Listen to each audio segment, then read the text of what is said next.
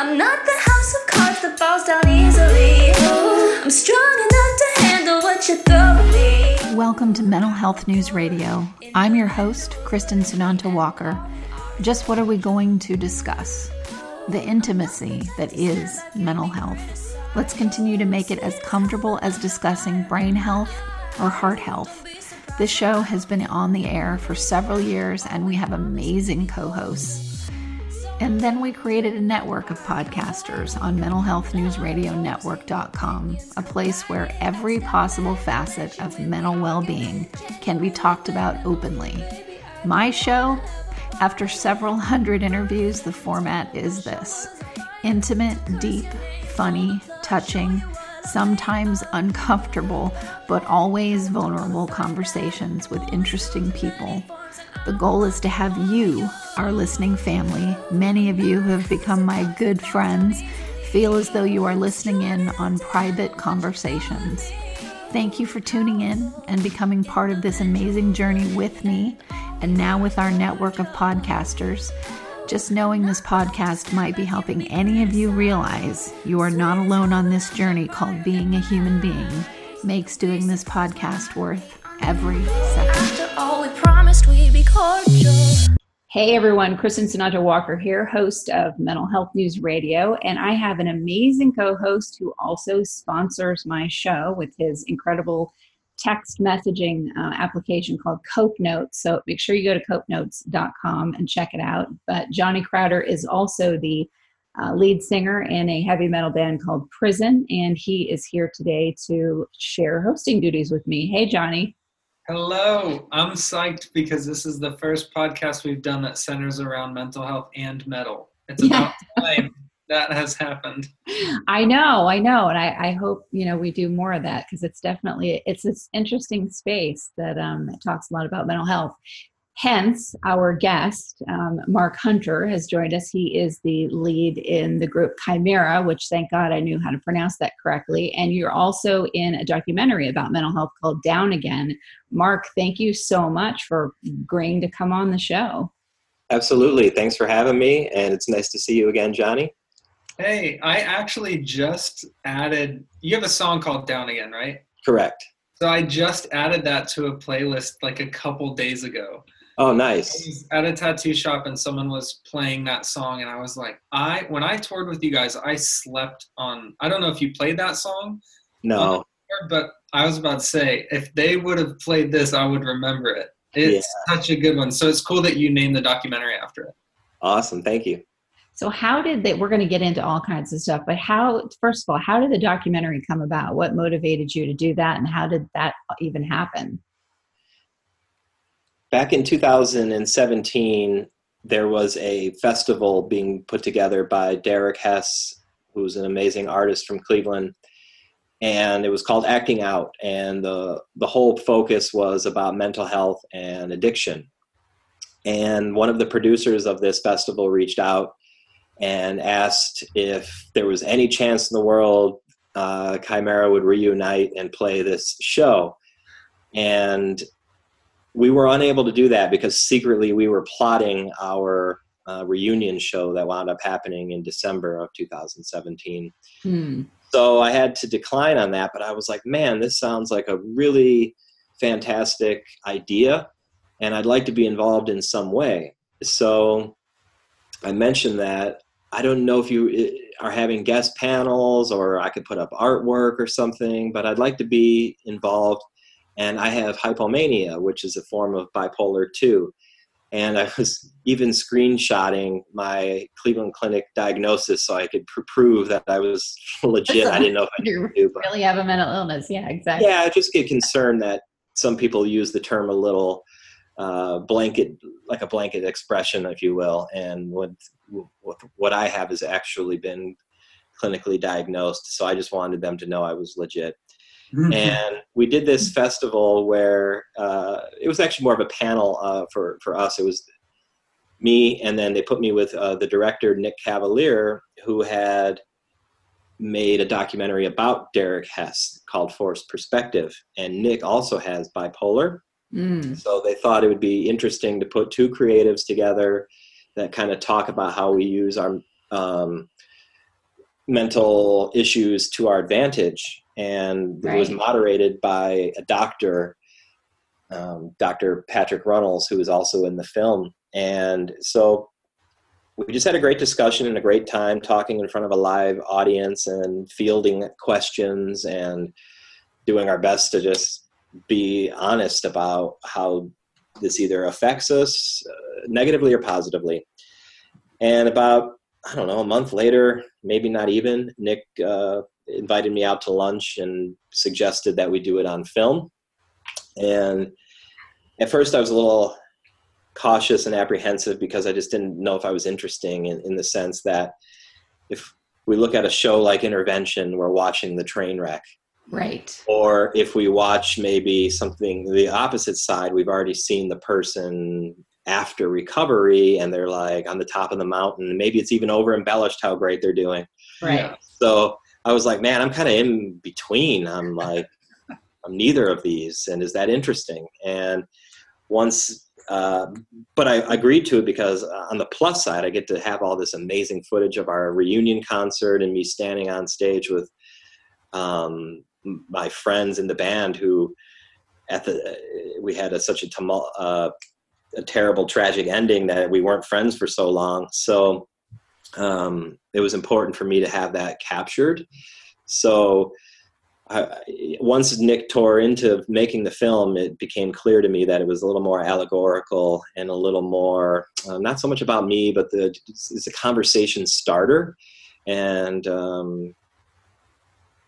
I guess that made a little more sense to me that I'm not really the character. It's like more or less the subject that is the character. Well, that's the interesting thing is, there's one thing to be a performer, which I'm not a performer, so I have no idea what that feels like. But there's that, and then there's you living your everyday life, and any kind of a mental health handicap is going to affect you in your real life and you as a performer. So it's an interesting thing to study. And yeah, I mean, when you get up every day and go to the bathroom and wash your clothes or not wash your clothes, whatever. I love doing laundry, by the way. Don't ask me to fold it. I like the task of putting it in and putting the soap in, and then I'll even put it into the dryer. And then you live out of the dryer. That's me with the dishes. I'm lucky my girlfriend loves taking the clothes from the dryer, folding them, and putting them away. So I've managed to find the perfect companion. The yin to my yang. Good. Well, for you, Johnny, what spoke to you about, wanting to come on and do this with us? Well, I think it's funny how, I think this happens a lot, but so I toured with Chimera for maybe a month and a half in 2013, and we probably never once talked about anything mental health related. Definitely. And so I have been, among other things, I've been diagnosed with bipolar. And I think what made me want to come on is this happens all the time. We sit next to someone, or we're roommates with someone, or we've known our aunt for 20 years and it never came up. And that's sort of why I think it's important to have these chats now, because it's not like, oh, good, now I'm armed for when I meet someone who's diagnosed with a mental illness. It's like, no, now you're ready to talk to the people in your life who haven't spoken with you about it. And yeah, exactly. Especially in the metal and hardcore community, I always say one thing, and it's been true from when I started going to shows until now, and it's changed a lot, and Mark's been going to shows since forever, so he's probably seen it too. But in my experience, people don't show up at a metal show because everything's going okay. They're like, oh, my family life is perfect. I'm really in a great financial situation. I am really happy. People show up because they need a break and they need something different, and they're frustrated. And I think that's almost the perfect place for conversations about this, because the odds of people in the room being able to relate and connect with it are 99%. Yeah. What do you think about that, Mark? I found that going to a couple of Johnny's shows, which was shocking to me. Sure. But, again, I'm not a performer. So what about you? Absolutely. I've always thought of it as like a spiritual environment in a sense where we're coming together, and like a lot of times you feel this connection with lyrical content and screaming and passionately screaming, and they need this cathartic release. So it was very prominent in the Middle East when we played there, where they're not even allowed to say certain words in public. And we were told that we can't perform certain songs because of the words in them. And yet here we're playing, and we noticed the kids, this is the song we have called Power Trip, and oh yeah, like screaming from the audience, like power trip, and we're like, oh no, what do we do? So we're like, I'll just play it. I won't sing it, and I'll just put my hand out into the crowd, and you just hear everyone, 10,000 kids go, fuck. I mean, it was insane. So I really appreciate what it means to the audience of this release and this that everyone's going through something, and it's not a place where we're getting together to, like Margaritaville or something. It's the opposite of that. Right, exactly. That's the fascinating part too, is what I've loved with, since I've been to Johnny's shows, is he will throw in the middle of just this set where I can tell, he's in his performer zone, and, I could be like, hey, and he would not see me because he is in performance land. But right then, at the peak of everyone at a frenzy and feeling so incredible, he'll throw in some serious thing about suicide or about mental health or about sexual harassment or whatever. And I'm like, whoa, to get people in that space where they're opened up because of the music and the energy and the performance, and to drop that in right at that moment, that's a huge opportunity for education. That's a skill set I wish I had. I admire people that have that ability. Even when I was younger, maybe not the best example, but Phil Anselmo with Pantera, he could stop a crowd and talk for 20 minutes. And maybe I don't agree with everything he said, but it's just a skill set I can't wrap my head around. I get so into the zone that I feel like I start tripping on my words, and I feel I can't express myself as clearly. And it's so I more or less took the Nine Inch Nails approach. When I would go see Nine Inch Nails growing up, you're lucky to even get a thank you out of Trent. So it was I kind of just gravitated more towards that, but always admired those who are able to use the stage as a platform and a podium to bring awareness to the issues that they're passionate about. But you do in the words that you're singing. Quite possibly, yeah. But I mean, to have the ability to break away from that performance mindset and kind of touch upon things that are important to the people in the audience, that's a skill set I never worked on, because I just anytime I would attempt to say something, I would trip over myself, and it just I'll just go the Trent route. So the balance for me is, like, when I was growing up and I was first going to shows, it would actually bother me if a frontman talked for like half the set. Sure. I would sort of be like, there's that too. Yeah. I did not download all of your music illegally from LimeWire and listen to it 100 times for you to only play 4 songs. Right. And so I think the balance is being able to say something short and pointed, like make very intelligent use of the limited time you have on stage, and basically say a whole lot in a very short, if you have 10 seconds between words. Songs. Yeah. And especially because we have our whole set is on a backtrack.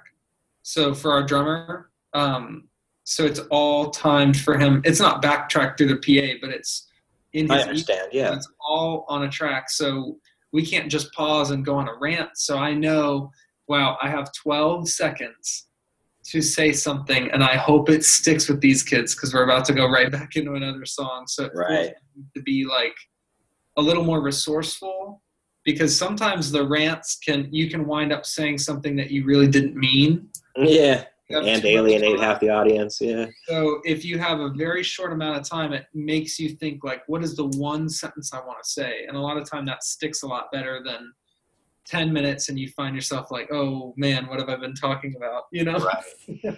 I think I actually did that at the reunion show, and it was something I had thought out quite a bit before I ever even stood on stage, was the point I wanted to make.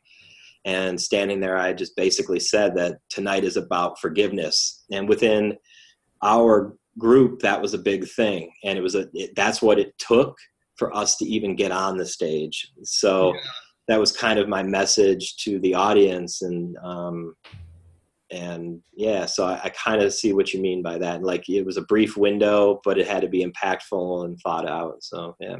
That's cool stuff. I would remember hearing that if someone said that, because kids come in thinking tonight's about Chimera. Sure. When you say something that contradicts that, they leave remembering it. You know? Yeah, that's a good idea. Awesome. Good thought. Cool stuff. So let's talk about this, the piece around, bipolar disorder and creativity, because there's so much out there. I've interviewed, Mark, you don't know, but I've interviewed over 1,000 people at this point. Wow. I'm doing my show for, going over 5 years. And so, I've interviewed everyone from my mailman in where I used to live who has bipolar to the world leading addiction specialist, PhD with 800 letters after his name. So there's not been anyone I haven't interviewed about all of this. And I've heard so many different things, and I hear it all the time, and it can't be stressed enough. And I'm not saying medication is the only way, because there are many roads to mental well-being, but there are so many people that really do need to take medication, or at least take it for a while, maybe with therapy, in order to get to a stable place or whatever it is. And they won't, because they have this idea in their head that it's going to kill my creativity if I do that. So what are your thoughts around that? That's a great question. And I actually just talked about this, because that was the point. When kind of trying to diagnose all of this with my doctor, was a concern, was killing the creativity. And it was his concern, not so much mine. Wow. And I didn't even know that was a possibility. And so he was it's not that he was apprehensive, but just cautious about putting me on certain medications. And we tried a little bit of everything. But it was an era where I could get in with my doctor, call him that day, and it's not like this anymore. So, right. I was fortunate enough to be able to kind of tinker around with medications, like try this for a little bit. Well, how does this work? Well, it's pretty good. And then maybe it stopped working, or, oh, this one's making me think that aliens are feeding me the lyrics. Probably not working. Right. So it just took a little bit of time, and we were actually treating depression, because with hypomania, I didn't realize that my highs were a problem. I didn't know that was a condition. I'm just like, wow, I can sit in front of a computer and work for 13 hours and then go out, and then I can do this. And I was like, I don't need sleep, whatever, who cares? Yeah. I didn't know that was a thing. I didn't know that. I had no ideas, but it was the depression side that I also have that we were looking at. So,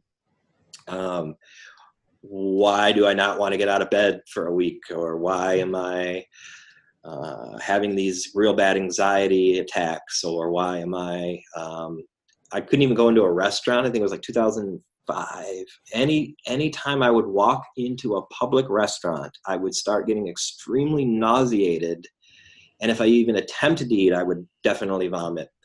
Wow. And I just remember being in England, and we were on tour, and I was with my tour manager, sound guy, Big John, and we were supposed to go to this dinner with Metal Hammer magazine, and it was a big award show, and of course everyone expects me to be there. I'm the voice of the band. I'm the front man. And I'm like, I'm so hungry. I can't go into this place though.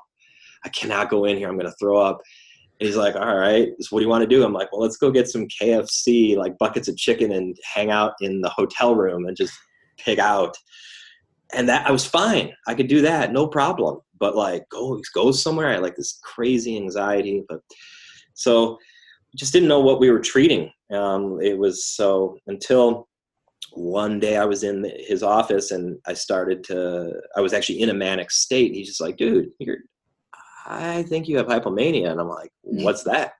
And he's just kind of laughing. He's like, yeah, you're definitely manic right now. Like, holy shit. And, and again, this is a family doctor for a long time. So we actually had this kind of dialect. I don't know if this would fly nowadays, but anyway, so yeah, we wound up testing myself for it. And then, I switched medication around. Genetic testing? Works. What's that? Did you do genetic testing? I have had genetic testing done. Yes, exactly. Okay. I have they call it the motherfucker gene. I have that mutation. And I'm very sorry if I'm swearing over a lot. You said it's okay, but it's totally okay. Don't open the floodgates with me. Yeah, I've done genetic testing through 23andMe, and I also went, there was a few other websites you can kind of take your print and then look into that as well. Dr. Rhonda Patrick has one I used, and I thought it was called Prometheus, but I've heard somebody pronounce it another way, but maybe Prometheus or something, but I don't know. I don't know either. That one as well. And that was an interesting one because it had like your effects to drugs and things like that, not like warfarin, but like LSD or something, or like cannabis, and like how are these things going to affect you and all of that sort of thing. So as a musician that was not against experimenting with my consciousness about 7 or 8 years ago, I found that to be a useful to have that genetic information. Yeah, it is. It's really helpful. One of our sponsors is a company called My Genetics, and I'm all about that because, you know, the amount of years that I went through trying different medication, and then finally taking one, which was Zoloft, where I was like, for 2 weeks, I was like, this is what it feels like to operate as a normal, functional human being, and then have it just stop working. And then you're like, holy I mean, the crash is not any different than how you've already been living, but it feels worse because you had normality for, you know, I could go anywhere. I didn't do what you're talking about. You know, I go into any restaurant, I could do whatever. And I was like, this is amazing. And then it's gone. Right. So to know after getting genetic testing done, that one is one that was never going to work for you. That was huge for me. So yeah, I had that same thing. Like on my list, there's like Celexa is one of them. And that's the one where the aliens were feeding me lyrics. Right. Zoloft, I was punching walls. What's the Prozac is the first one, right? This is what I've been in. Yeah, one of the first popular ones anyway. But like, this is me in my teens, and it made me impotent, which, man. For a dude, that's not really a dude, 16-year-old dude with impotence. Something's wrong. So yeah, I was quick to get off that. And yeah, what works for me is a very low dose of Lexapro. And it just kind of keeps me, I'll still have episodes like this morning. I woke up a little bit on the wrong side of the bed. I know, no one likes commercials, but seriously, folks, without the help from these organizations, we could not stay on the air. Please give a shout out to zencharts.com. If you're a mental health or addiction treatment center, you'll want to use their EHR. It's gorgeous, and they're just good people.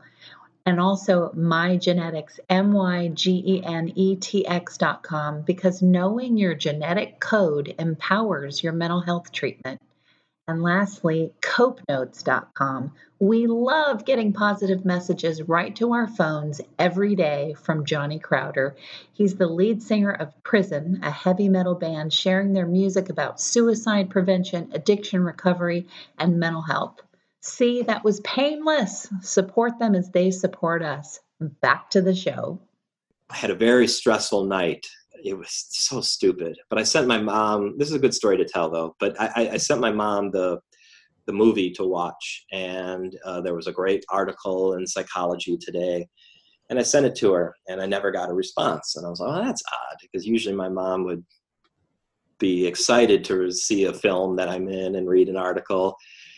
So like 8:30, 9 o'clock rolls around and I send her another text like, is everything okay? Still no response. And I'm like, all right, now I'm starting to trip. So I start calling her, no answer. And I'm like, that's odd. It's not going to voicemail. It's just ringing. And I'm like, what the hell? And I call her best friend. Have you talked to her today? Well, no. Oh, great. So I drive over. I'm doing a wellness check. I start banging on the door. She's like, well, the phone froze. I thought you didn't pay the bill. So I thought 11 o'clock at night, I thought my mom's dead. I'm ready to call the funeral parlor. Right. And here it's just the phone locked up on the AT&T screen. And I just had to reset it. But the whole day she has no phone. And she's like, well, I just figured you didn't pay the bill. So I woke up this morning. It's like I was still like down and stressed, but I digress. But the medication for me just kind of helps me a little bit more stay even keeled. It's not that I won't experience the highs or the lows, but they're less frequent and less intense. And especially knowing more about everything, it's like, oh, I can be cognizant and aware that I'm in that like headspace, and having people around me kind of point out, especially my better half, Lauren, she'll kind of do one of these like, hey dude, Bring it down. You're ramping up. I can tell. Like, did you take your medicine this morning? By like 3 o'clock in the afternoon, she'll know if I haven't taken it. I know. I've known my ex-husband, and he's the father of our only child. I've known him for 32 years now, and since I was 18. And he can tell, just because we talk 8 times a day on the phone, but he can tell just by like how I answer the phone. Have you taken your Vyvanse yet? Or have you, like did you get any sleep last night? And I can do the same for him. And that, I want to talk about that piece, how important it is to surround yourself with people who get it and have their own issues that they struggle with too. And so you get it for them also. Sure. Because I have been surrounded by people who like walked on eggshells or treated me like at any moment they need some kind of intervention because they have no idea what mental wellness is really about at all. They've got some ridiculous idea and stigma of their own. And so they bring that into my realm and it's like, okay, this isn't healthy. But, I can have that with what I do, but I don't go out on tour and have all this energy thrown at me. So, and in spaces, I live and breathe in the mental health world. So I'm really in a nice bubble, but you guys go out to these places where, that's not necessarily the bubble you're in. So we'll start with you, Mark. How have you developed that, and when did you see the importance of having that kind of thing around you?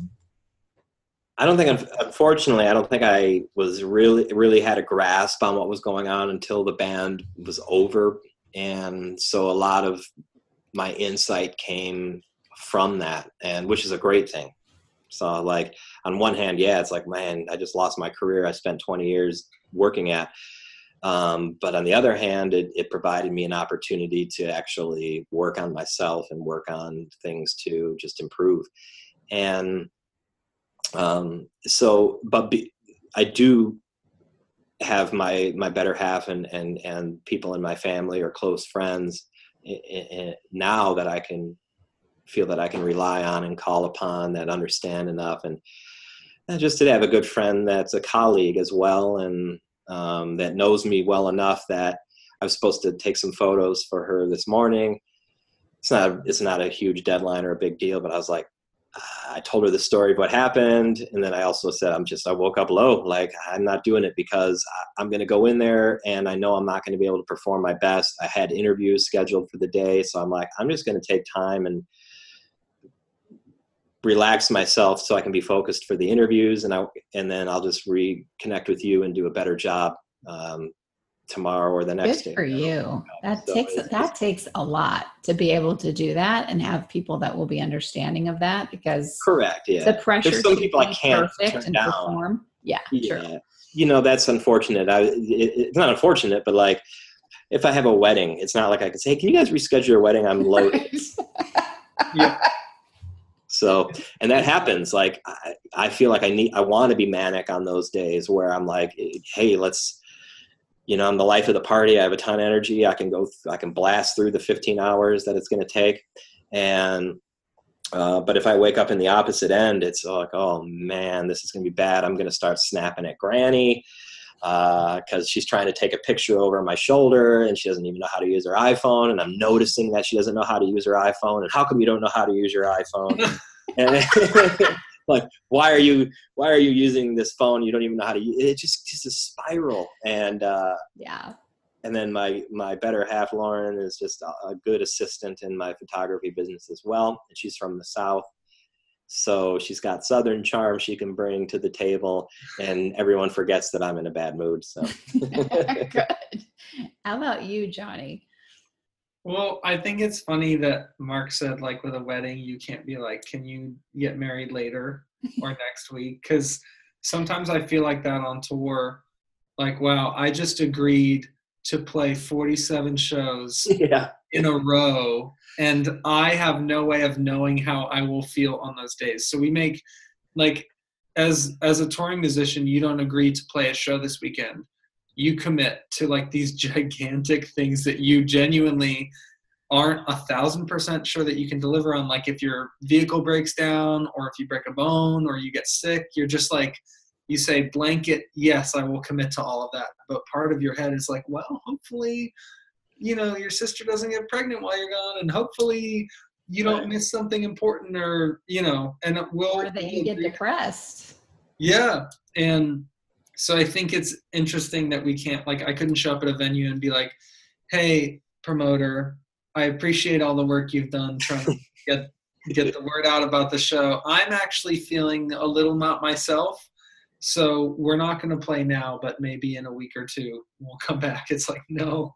So I think in those times it's important, like what Mark said, just to listen to yourself and understand when.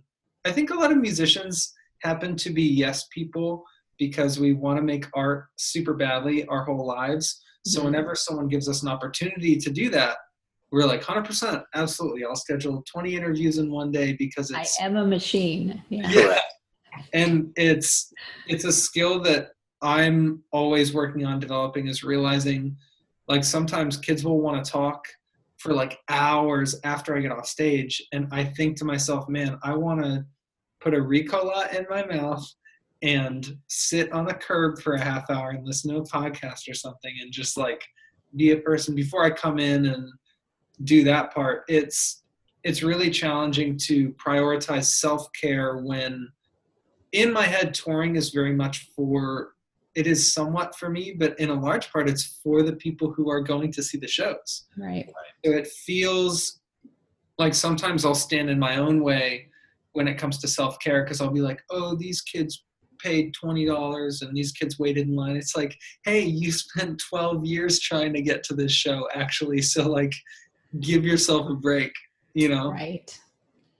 That's the piece, that inner dialogue that goes on. That's been the biggest thing for me to reconcile, is just how much I talk to myself like I would never speak to another human being. Even if I hated them, I wouldn't talk to them with what goes on dialogue wise, but also with what I don't do for myself, that I'm just this machine. And I've been called that, you're a machine, like you do a show no matter what. And so I still struggle with this, but I finally, what really helped me is I just started telling people, look, I am in trauma right now while we're doing this show. I'm having a massive anxiety attack and I will do the best I can to get through it. But I'm doing this show like this right now. And I was really ashamed about that for a long time. And then I thought,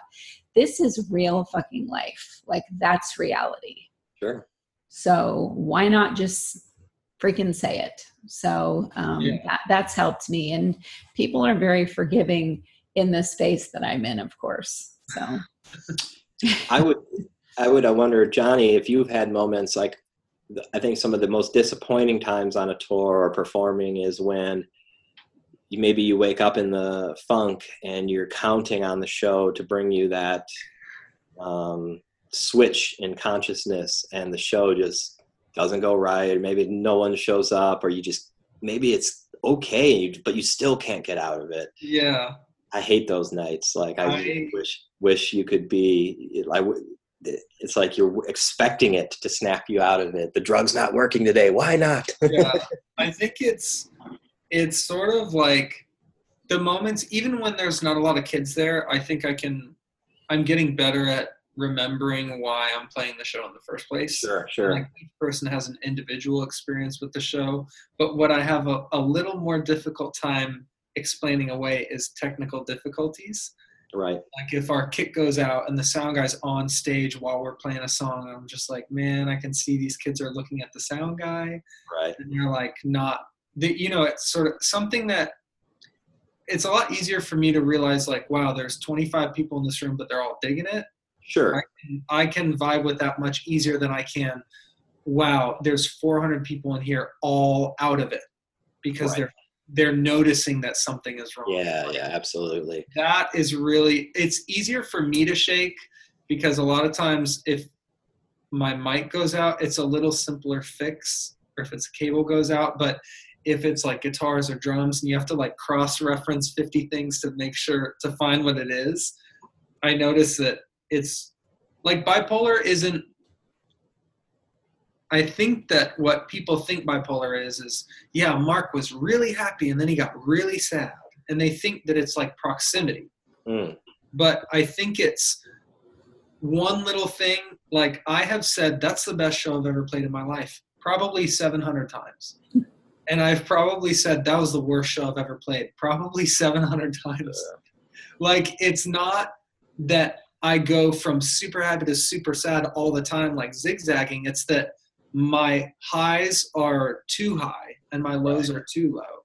25 kids is the worst show, or 500 kids is the best show. And even if I've played more or less, these things are so, it's just like amplified no matter what the stimulus is. If I stub my toe, let's cancel the tour. Right. And if I find $1 on the floor, let's buy a Lamborghini because we won the lottery. Right. And I recognize that that's not logical, but it doesn't prevent the feeling from being like, you know what? Screw it. We don't have to do the tour. Yeah, no, I am so guilty of that as well, and literally canceling tours. Because like, I think we were like in the back of the bus one time and we had this tour scheduled and no one wanted to do it. I'm like, let's not do it. You know, and then you're like, all right, call the manager. We're not doing it. You know, and it just, holy shit, what did we just do? Yeah. Totally canceled a tour.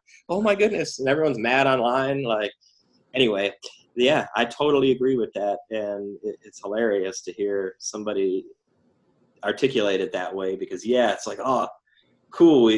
We have enough to buy 2 buses. We rent 2 buses for this tour because it's like, what? Everyone's going to come home like owing money. Yeah.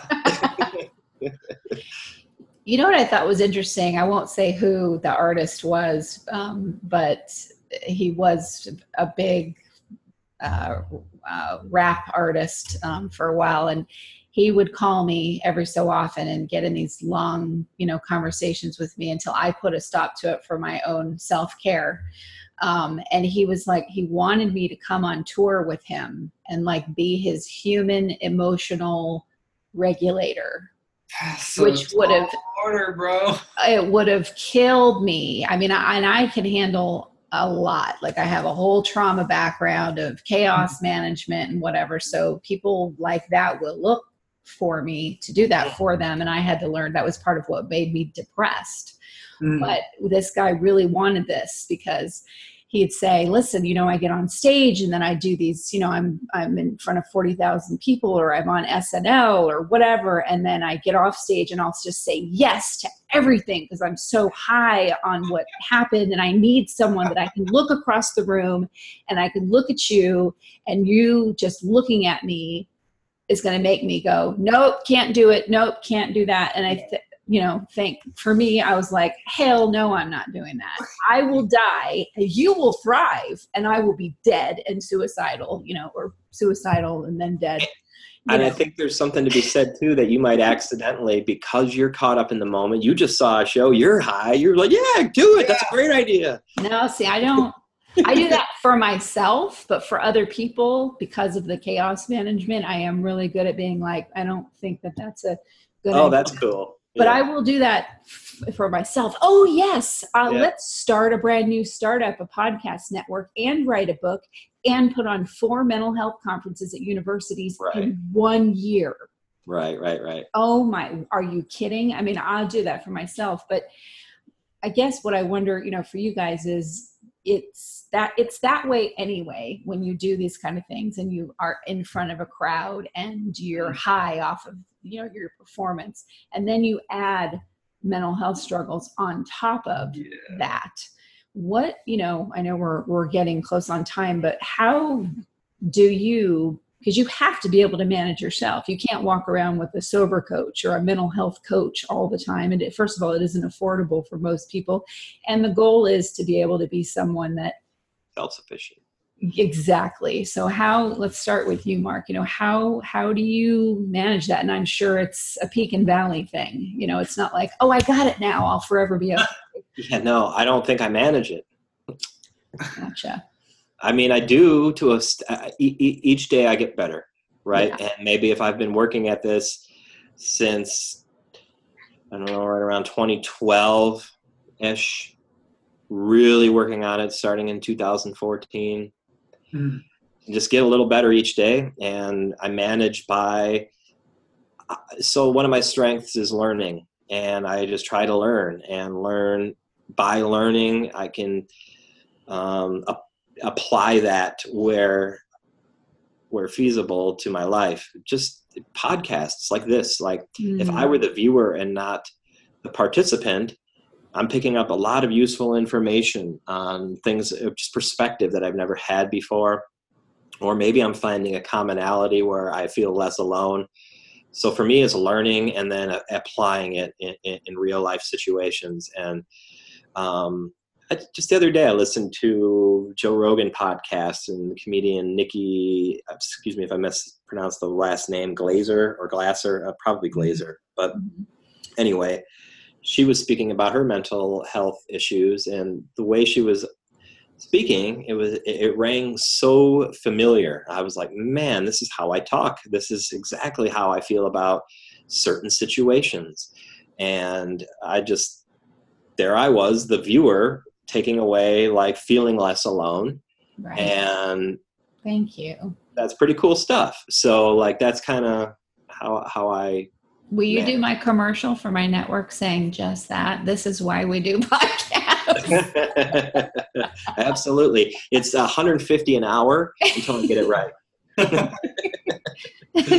So Johnny, how about you? Because I actually saw you get upset on stage at the last one, and that was the same night where I fainted in front of you and got kicked in the head. It was such a trip. But anyway, that was a weird night for everybody. But I saw you get irritated about something, and I also have seen you be very look, this is my pre-warm-up that I got to do. I am not talking to anyone right now before I got on stage. So, I've seen that process for you. Yeah, I think so. I love what Mark said about learning, because I think to manage, so if you're managing a budget, you like pick a definitive, like, okay, I want $5,000 in my savings account by this time. And it's like very concrete, and you make mathematical calculations, and then you discover, here's how much I need to save. Okay, it's solved. Next problem. But with all mental health issues, it's like so qualitative, and it grows and changes, and like it looks different almost every couple minutes. So if you have a mindset that's like, so I went to school for psych. I didn't know if you knew that, Mark. No. And there's a danger for me to say, yeah, I have already read about that. When I'm listening to a podcast, or when I'm reading an article or talking to a friend, I'm like, yeah, I'm very familiar. You don't have to tell me again. And I think that the number one way that you can stand in the way of yourself healing is decide that your method works for you. Sure. You don't need to be open to learning from other people. I think the more often someone's like, hey, this yoga thing really helps me, my response is, ooh, 10 minutes of yoga a day is going to fix my brain. But if I respond that way and don't hear someone out, or give it a shot, or at least read about it or something, if I immediately dismiss it, I'm closing a door that could make my management of my mental health more efficient. So right. I think half of it is staying really open to stuff that even someone's like, hey, eat a can of black beans a day. And I'm like, what the heck? And have gas like you never experienced. I'm not going to lie. I'm going down this carnivore diet path because of Jordan Peterson and his daughter. So, and I'm like, I'll tell you what, 2 weeks in and my anxiety is just, I'm pretty interesting here. So if it's, but again, it's open-mindedness of what I know about nutrition. I know that this is the most ridiculous thing I could do. So I'm like, but all right, I'll try it. I'm open-minded. So it's a lot of protein, right? A lot of meat. Dude, I am telling you right now, okay, and I'm sorry to all the vegans out there. I tried that. I literally I have to have animal protein every day. Otherwise, I am going to struggle mental health wise through that day. I just have to. It's interesting. So Jordan Peterson and his daughter both cured their depression by adopting an only carnivore diet. So they basically eat steak and drink water, and that's that. Wow. And, I'm not that extreme with it. I'll eat chicken, pork, but I notice, so I've experimented with this now twice, and I did it for a few weeks, a few months ago, and then I went back to a standard American diet where I was like, let's go get some Dairy Queen, whatever, and just having fun. And my anxiety, my depression, it just felt like extreme. And then I'm gaining weight, which makes me depressed. And then I'm like, man, so I know that there's better ways to diet, and I know that there's better approaches to losing weight, and I know that losing weight can help with a lot of issues, but I was more intrigued by depression, only meat.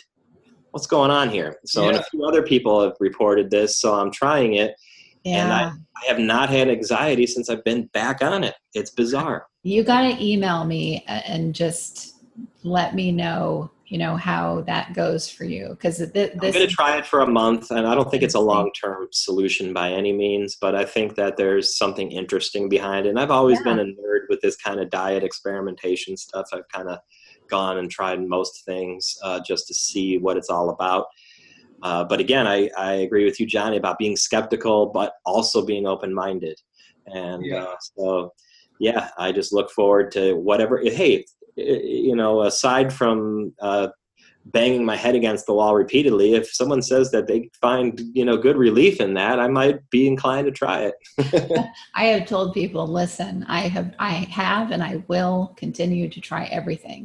I lived on a commune for 3 months, spiritual. I mean, I'll put a crystal in my rectum. You did the Wanderlust and crystals. Yes. If somebody said that's going to help you, exactly.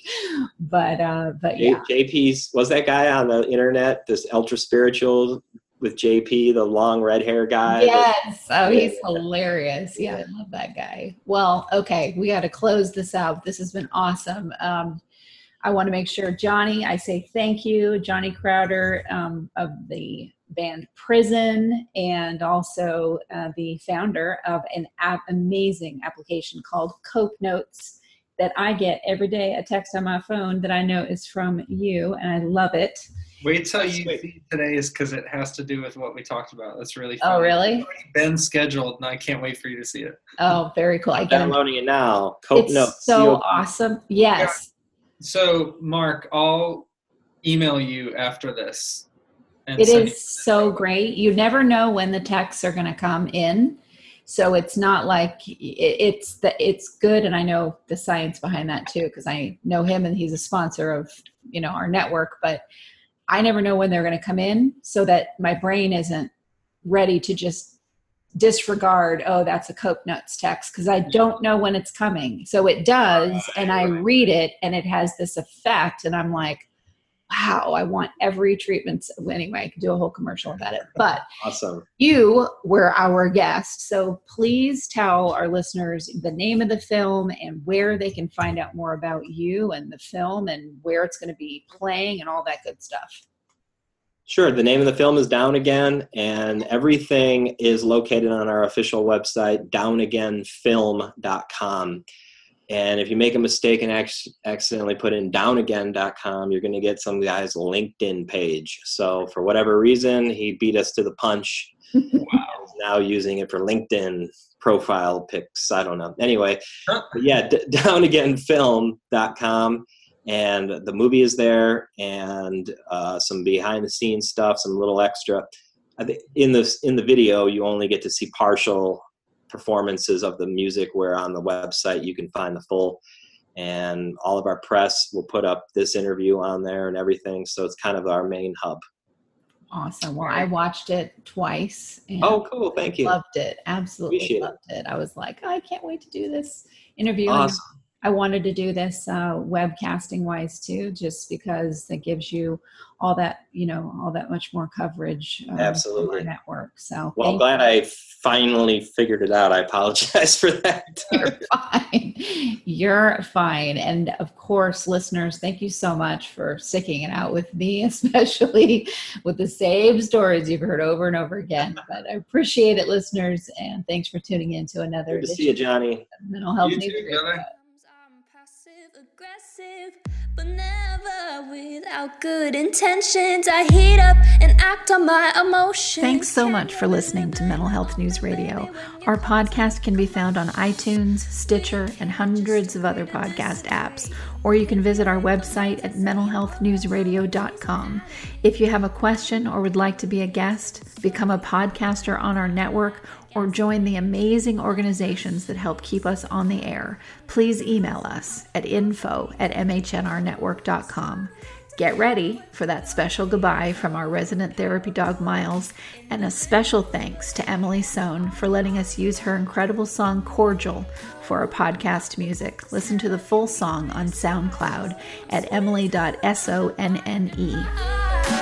Don't be surprised when I don't hate on you. After all, we promised we'd be cordial. Sometimes in you I can fight it. Good boy.